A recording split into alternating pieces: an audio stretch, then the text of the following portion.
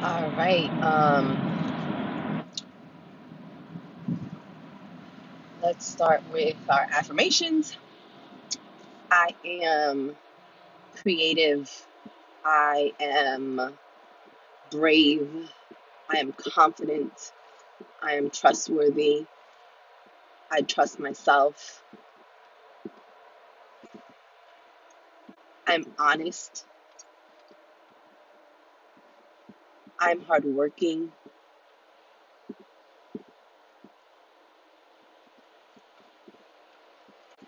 I am at peace.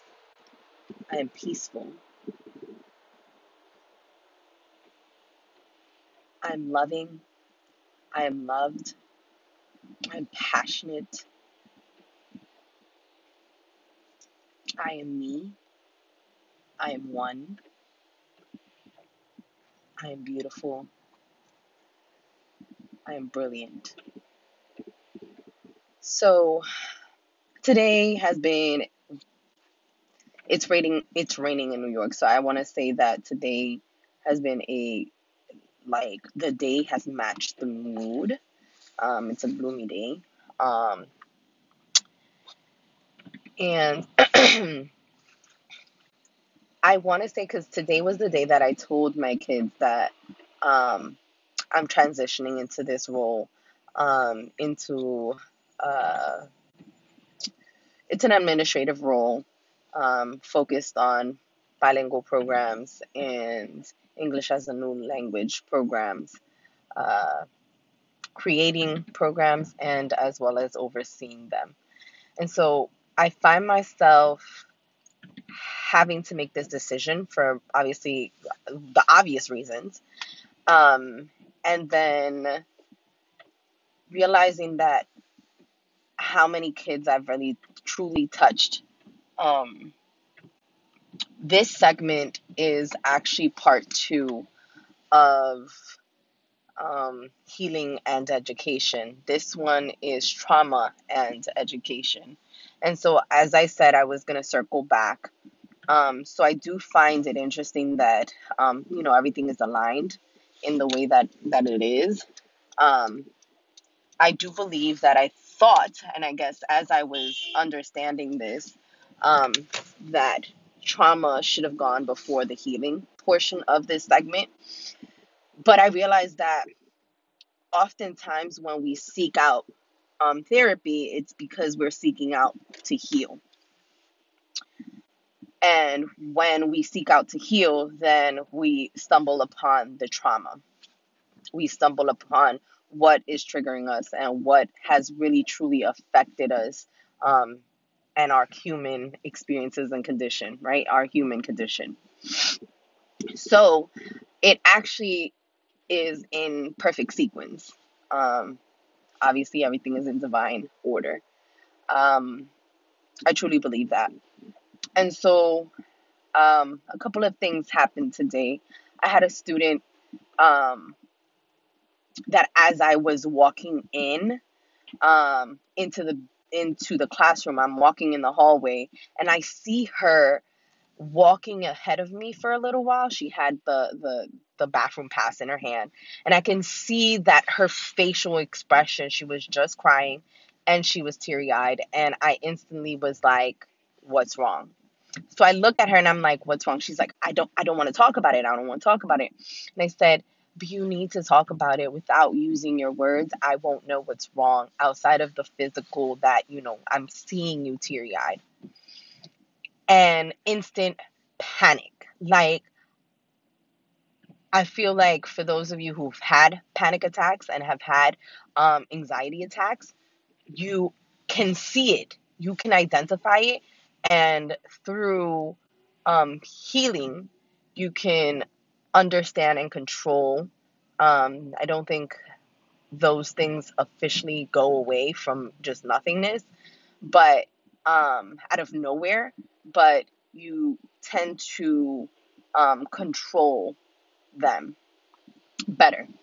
And so, instant like hyperventilation, like I saw it in her face. And she ends up telling me that another student was just like being very overwhelming. and overwhelming in the same sense of calling her names, etc., etc., just saying a lot. And I need you to know that not once did I tell this child, like, oh, it's not a big deal. Oh, you two are friends.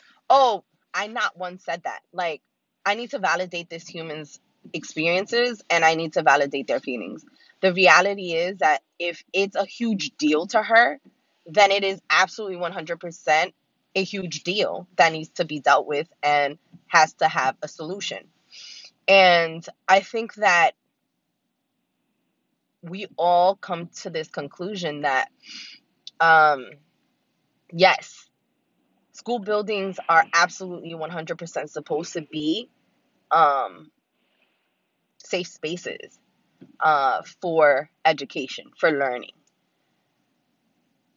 What people don't consider is that they also are safe spaces for existing, for acknowledging the human condition as they are, for socializing. Um, and I would honestly ultimately say that socializing um, takes a bit of a greater precedent than than than education sometimes, because of how social and emotional is attached to the social, right? It's attached to interaction. It's attached to communication. We had gone back. I talked about language. I talk about literacy. And there is absolutely 100% a literacy piece when we acknowledge that culture also falls into this. You know, um, we need to be very careful as educators and as just individuals who work with young folks, that they are an entity among themselves. Like, they are solely and existent outside of us. And I say that, I mentioned that in a previous segment, in a previous episode, that as a parent, you also need to be introspective in the realization that your child is going to experience things that you have never and will never experience, right? You as a parent are providing tools to guide them through um, the world. What I ultimately want for my child and the children that I teach is that they learn empathy from me, that they learn kindness, that they learn how to be assertive in what they need, because it's not all just rainbows and candy and just wonderful flowers and just everything amazing, but also realizing that you have your boundaries, and you as a person who um, has identified who you are in the spaces and places that you go, you also need to identify those boundaries and be vocal about them to others, right? No matter how many times that you think that somebody can read your mind, they cannot. So you have to be vocal in providing those needs. What ends up happening is that because there's a layer of trauma, there's a layer of um, a mask of telling kids that they are not to speak. They are only to speak when spoken to. They are not to question things. They are not to question the adults in their lives. They are not to question or understand or even acknowledge that they know something because they are children. Creates this trauma among young folks that then they cannot trust themselves. And I say this because in one of our affirmations, and one that I 100% try to make sure that I remember when we do our affirmations, is I know myself. I know me. I trust me.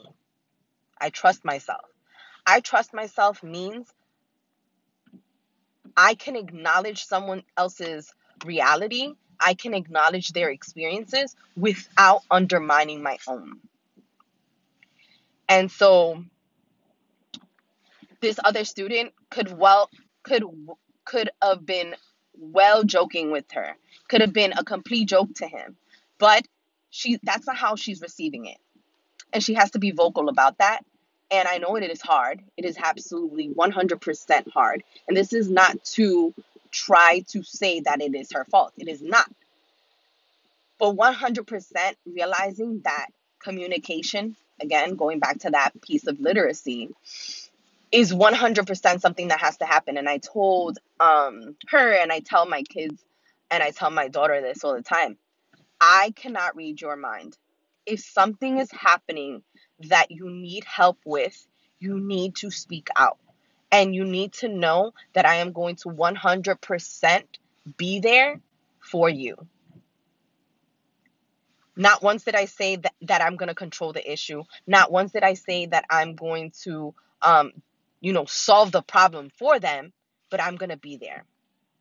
I'm going to be there as a guide. I'm going to be there as someone who wants to provide advice if they are willing to take it. I'm also going to be the person that will be there after whatever mistakes are had, whatever experiences that they encounter and they need assistance with. And so I need for people to understand that if you are new to the podcast, new to just informed and education, as new to education or just new to understanding the human condition, is knowing that. It's knowing that every person who has lived in planet Earth have their triggers. And also knowing that there are boundaries that oftentimes because of technology, and there goes a full circle moment, that because of technology, we have blurred those lines. We have blurred what is absolutely 100% okay and what is not. Um, because we now feel like we have access to people 100% of the time. And the pandemic only created a larger issue to that, right? And I say that as someone who, I have made my home, the one that I bought, my sanctuary. It is a place that it is 100% peace. I come home and I decompress. I find happiness in my home. And it is a space that my daughter loves to be in, loves to play with, loves to play in. And that is what I ultimately want for every child and every individual, really. You need to have a safe space. And that safe space, for some of our students, is the school. It's 100% the school. But going back to talking about trauma, there are policies. There are policies that I don't ever agree with. And there are policies that make no sense, knowing that sometimes school buildings are the safe spaces for our kids. It's knowing that, re-traumatizing them, reiterating things that don't make sense to them and to the larger scale culturally, and the humanists behind it. What do I mean by that? Policies like no hoodies, policies like you have to wear your hair a certain way, policies like you need to speak a certain way. Those fall under white supremacy and ideology. I've had and can entertain ideas that do make sense, right? I've heard this one from a couple of educators. Well, wearing a hoodie is like you're hiding. It's like you're hiding, and we don't want our students to hide. We want them to exist. I entertain that, and I absolutely can see that idea. But given the layers of trauma with the attire of the hoodie, right? We have Trayvon Martin. We have other individuals who have um, been racially profiled because they were wearing a hoodie. Like, I need you to know 100% that this is not happening in predominantly white neighborhoods. It's not even a question. You get to wear whatever you want to go, whatever you want to wear, and you go there to learn. They're not worried about what you're wearing. It's not a big deal.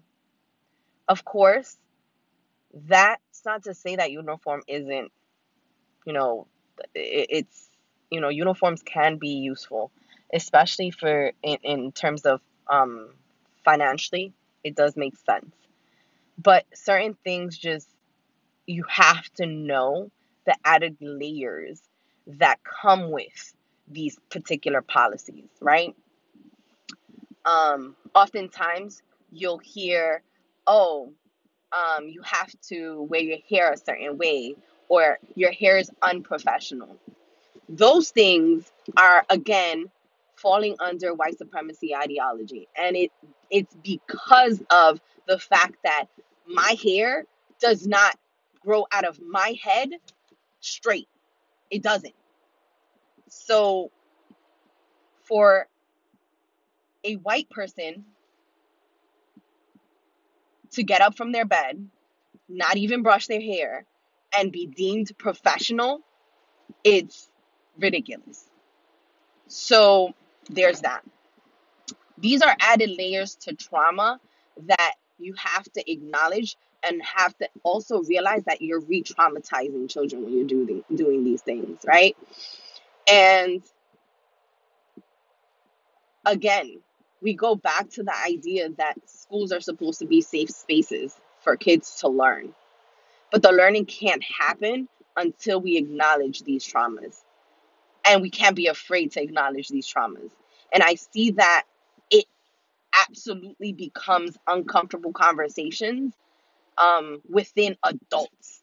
So, how can we possibly ask children and young folks to have these open dialogues if we ourselves are not having those open dialogues that make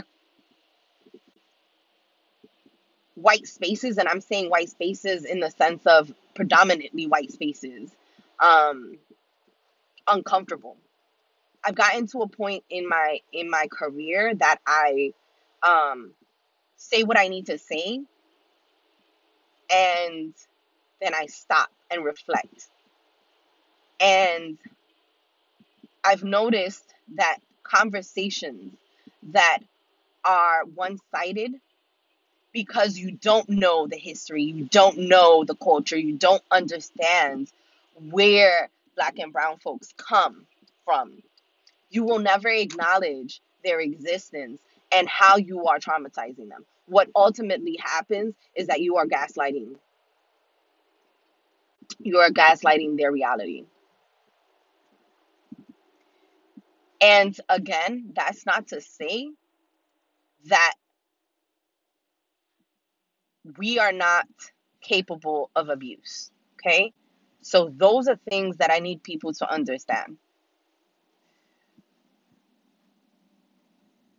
The overall intersectionality of the human condition is to believe that one part of an individual is the whole of that individual. And this is me speaking as a Afro Latina, Bronx native woman, because I identify as a woman, human being. And when we realize that I cannot pick whether I am woman first or if I'm an Afro Latina. I cannot pick one or the other. I am both. We then acknowledge that my experiences are different from a white person's, whether male or female, whether woman or man. And again, I'm saying those things directly because I'm acknowledging that there is non-binary individuals in the world. And I also need to acknowledge the fact that um, there are parts of my identities that come with privilege. And I've been doing the work for a very long time. So that's why I feel like I can speak on these things and be okay with it. Um, but there are individuals in education and in any sector, really. This can be applied to any sector. You know, I come from a background of working for the district attorney's office. I've worked in banking before.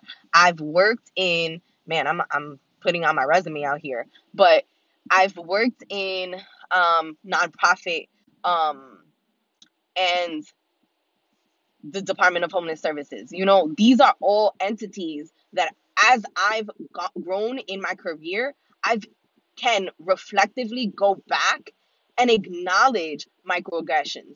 I can acknowledge things that have happened that are re-traumatizing.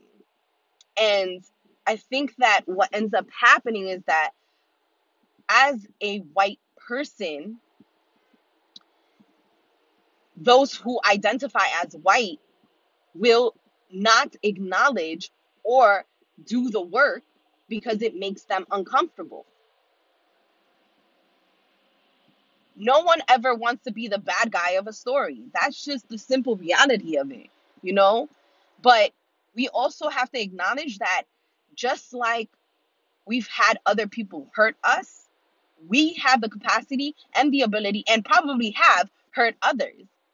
And so, as someone who has been doing the work, I've been learning to understand that sometimes I'm going to be the bad guy or the bad person in someone else's story. And once we acknowledge that piece, then we are free of victimizing ourselves when um, there might not be a victim in the situation. When you are so worried about what others are doing, you can't acknowledge what you are doing. And so, of course, I've been in schools. I mean, I've been in all schools where hoodies aren't a thing. Like, you cannot do that, right? I'm sorry, but maybe I'm throwing myself under the bus.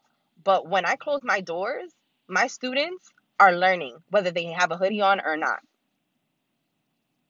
When we were remote, my kids were learning whether their screen was on or not. And going back to that idea that I acknowledged earlier, that we have now gained access, we believe that we've gained access to people 100% of their time. And we feel like we're entitled to that. And the reality is that we don't. We absolutely 100% don't. We, especially through the pandemic, have had to be remote. And so you feel like you need to have cameras on. You're putting your perceived understanding of what schooling is and applying it to the spaces of children where they're probably just playing video games. And again, if that's their thing, cool. Maybe they want to read. That's their thing. What drove me insane about the pandemic was that we were allowed to see the homes of other children and step into that role because that we had no other choice, right? That was how education was implemented, that was the way we were able to um, have it still be in existence during the pandemic. And I think that that's a beautiful thing for technology, but for the purposes of privacy, of having something be yours, right? Having something be yours, like, and you start to understand that some of our students and even me, like, I never had my own room. Like, that wasn't ever a thing. And so you start to prejudge and judge those kids that didn't have a quiet space to learn or a quiet space to exist, right? So again, added layers to trauma, there goes that. So and I, again, introspective, if I as an adult do not want to show my camera, and I have the right not to show my face on the camera, I can close it and just acknowledge that I'm there, right? Unmuted. I don't understand why we were telling children that they needed to have their cameras on. Okay? Again, allotting your right to exist to others is 100% necessary. Going back to that idea of that your child or children, right, students included, young folks included, are outside of you. They have ideas, they have knowledge, they understand the world differently because they're experiencing it differently than we are, right? And that is, again, generationally a difference. There is a social economic difference. There is a um a pre or, and I can't even say post pandemic, because I guess I don't know if we're still living through it, but that's, not here nor there. But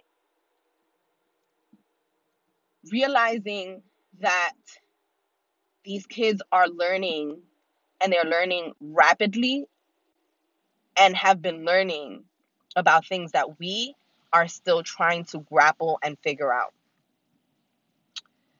Again, added layers to trauma.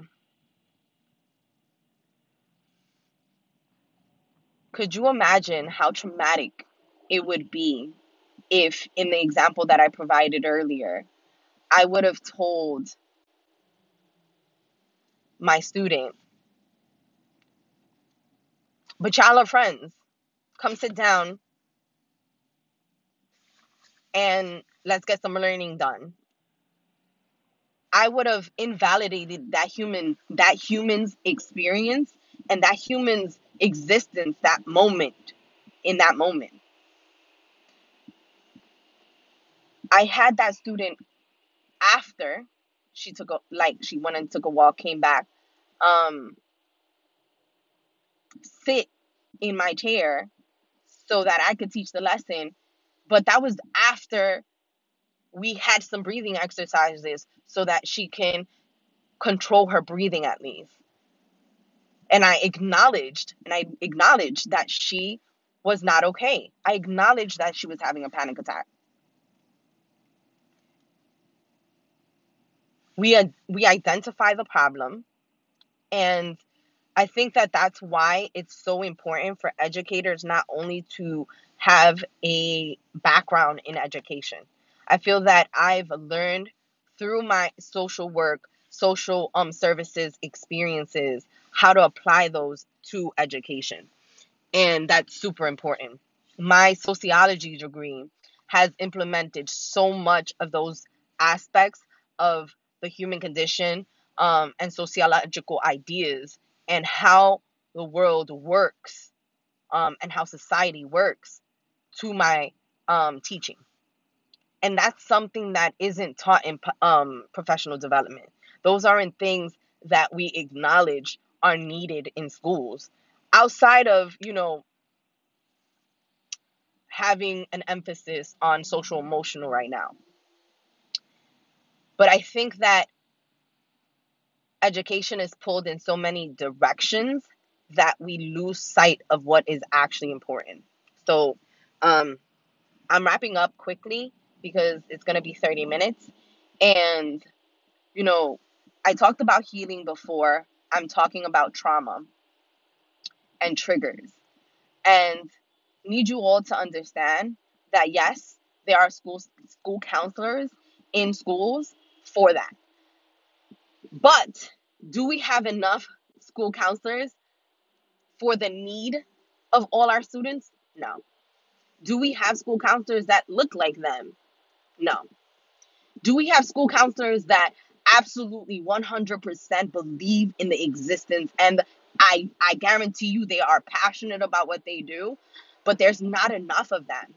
And there, it's also to acknowledge the fact that there are teachers right now in schools that believe that that's a social work problem. That's not their problem. Again, that is wrong. They talk about educators having many hats, and one of them is that.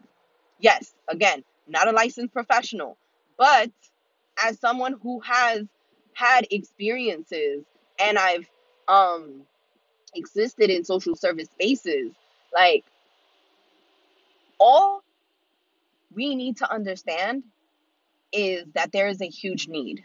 And instead of trying to police kids, instead of trying to control, um it's being able to understand them and understand individuals as what they are, right? um I want to say this last part. It was really hard to tell my students that I was leaving them. I also have this idea that my mom, like, I only shared this with my mom, and I think I'm gonna start this tonight, and I will hopefully have the 90 letters that I need to create. But I want to create individualized handwritten letters to all of my students that I'm leaving. Um, Abruptly, and I don't want to say abruptly because I knew for 30 days, but I decided not to tell them because of a multitude of reasons. Like, I didn't want them to check out on me. I wanted them to continue to learn from me. I know that this week is going to be a very interesting week for them, knowing that I'm going to go. um, I had some of them, like, just like try and hug me. uh, some of them were like, really, um, shook up by the fact that I was gonna go, and that breaks my heart. But I really know that I need to do what's best, um, for myself, for my daughter, and I need you all to know that educators. I keep reading articles and I keep getting sent articles on how many are leaving the profession and how many do not want to enter the profession, and because it's hard. It is absolutely 100% hard to be an educator right now, and one that is passionate, one that loves the classroom, one that um, really truly wants and is passionate about education.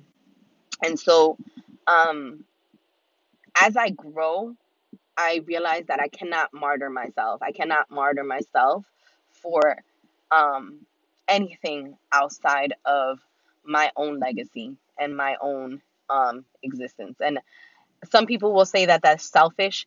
I don't think that that's selfish, especially after going through therapy, and seeing how, um, again, I use this analogy a lot, and I think it's a perfect one. Knowing that your cup has to be full for you to pour onto others, and I feel like my cup is runneth over, always. Uh, so right now, I have a full cup, and with that means I can pour it onto others on a greater capacity. And I feel like this position is going to allow me to do that, especially gain the experiences that I need and I need to fulfill for a grander purpose. And so that was my 5 minutes of trying to end this. But um, throughout, I looked at my last part, I promise. This is my acknowledging that um, as I look through the lists of topics that I wanted to cover, this is one that's going to keep coming back in different avenues and different ways. And so this one is trauma and education, while the other one was healing and education. So this is part two. All right. Um, Again, I am trying to gain a following. I'm trying to gain a listening. And so if you have a friend of a friend of a friend, or someone, a family member, somebody, I'm about to have my mom listen to this, y'all. Um, just go ahead and share it with them. Um, we're I'm on Instagram. The business is on Instagram. It's on social media. So make sure to subscribe. And that is all I got. All right. Y'all enjoy your Monday. Be blessed. Stay blessed.